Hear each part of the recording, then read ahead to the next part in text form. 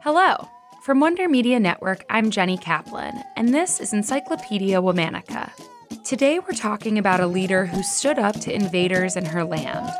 She shared poems and stories that kept her culture alive even when it was under attack. Let's talk about Anacaona. Anacaona was born in 1474 into a family of chiefs in what's now Haiti.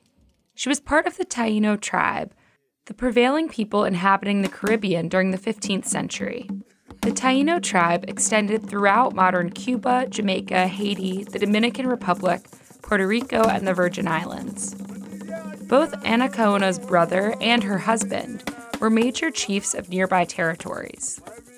This close association with the primary rulers of the island made Anacaona herself one of the most important figures on Quisqueya. That's what they called modern-day Hispaniola. The Taino people were skilled farmers and navigators, but they were also known for their art, including music, poetry, and unique sculptures. Anacaona herself was a well-known composer of ballads and story poems. This was a crucial role, since these stories helped pass on the heritage of her people.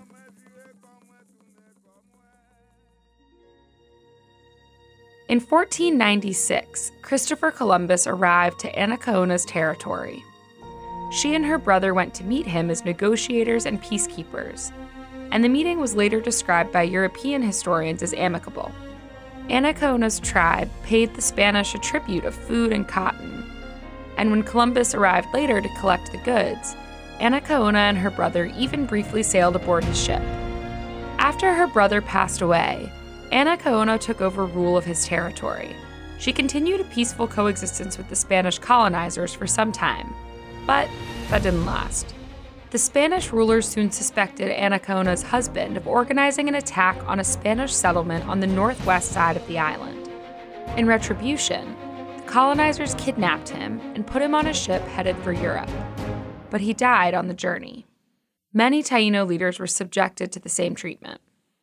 After her husband was killed, Anacaona took on his leadership role, officially making her head of two major territories on Quisqueya. Following colonialist brutality, the Taínos and Spaniards engaged in a full-on war. Despite the conflict, Anacaona still tried to use her power to establish peace with the Spaniards through cultural integration. Though the Taínos outnumbered the colonizers, Anacaona knew the advanced European weaponry could likely overpower her people. To keep some semblance of peace, she encouraged marriages between high-ranking Spanish soldiers and Taino royalty. In 1502, a new governor took over the Spanish colony, who was convinced that Anacaona was simply using overt kindness as a ploy for a rebel cause. He plotted a visit to Anacaona's territory and told her to invite 80 chiefs to the meeting.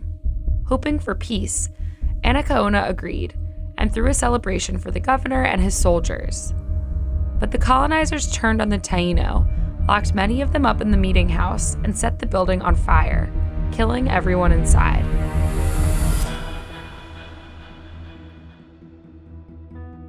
Anacaona and her noblemen were arrested and executed. It was the year 1503, and Anacaona was 29 years old. By 1550, the Taino were greatly dwindling in numbers due to colonial violence and disease. But the influence of their culture lives on in the Caribbean today, assisted by the stories and poems passed on by Taino, including Anacaona. Tune in tomorrow to hear the story of another incredible woman who stood up against European imperialism.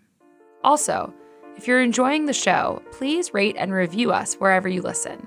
It really means a lot, and it helps others find us. Special thanks to Liz Kaplan, my favorite sister and co-creator.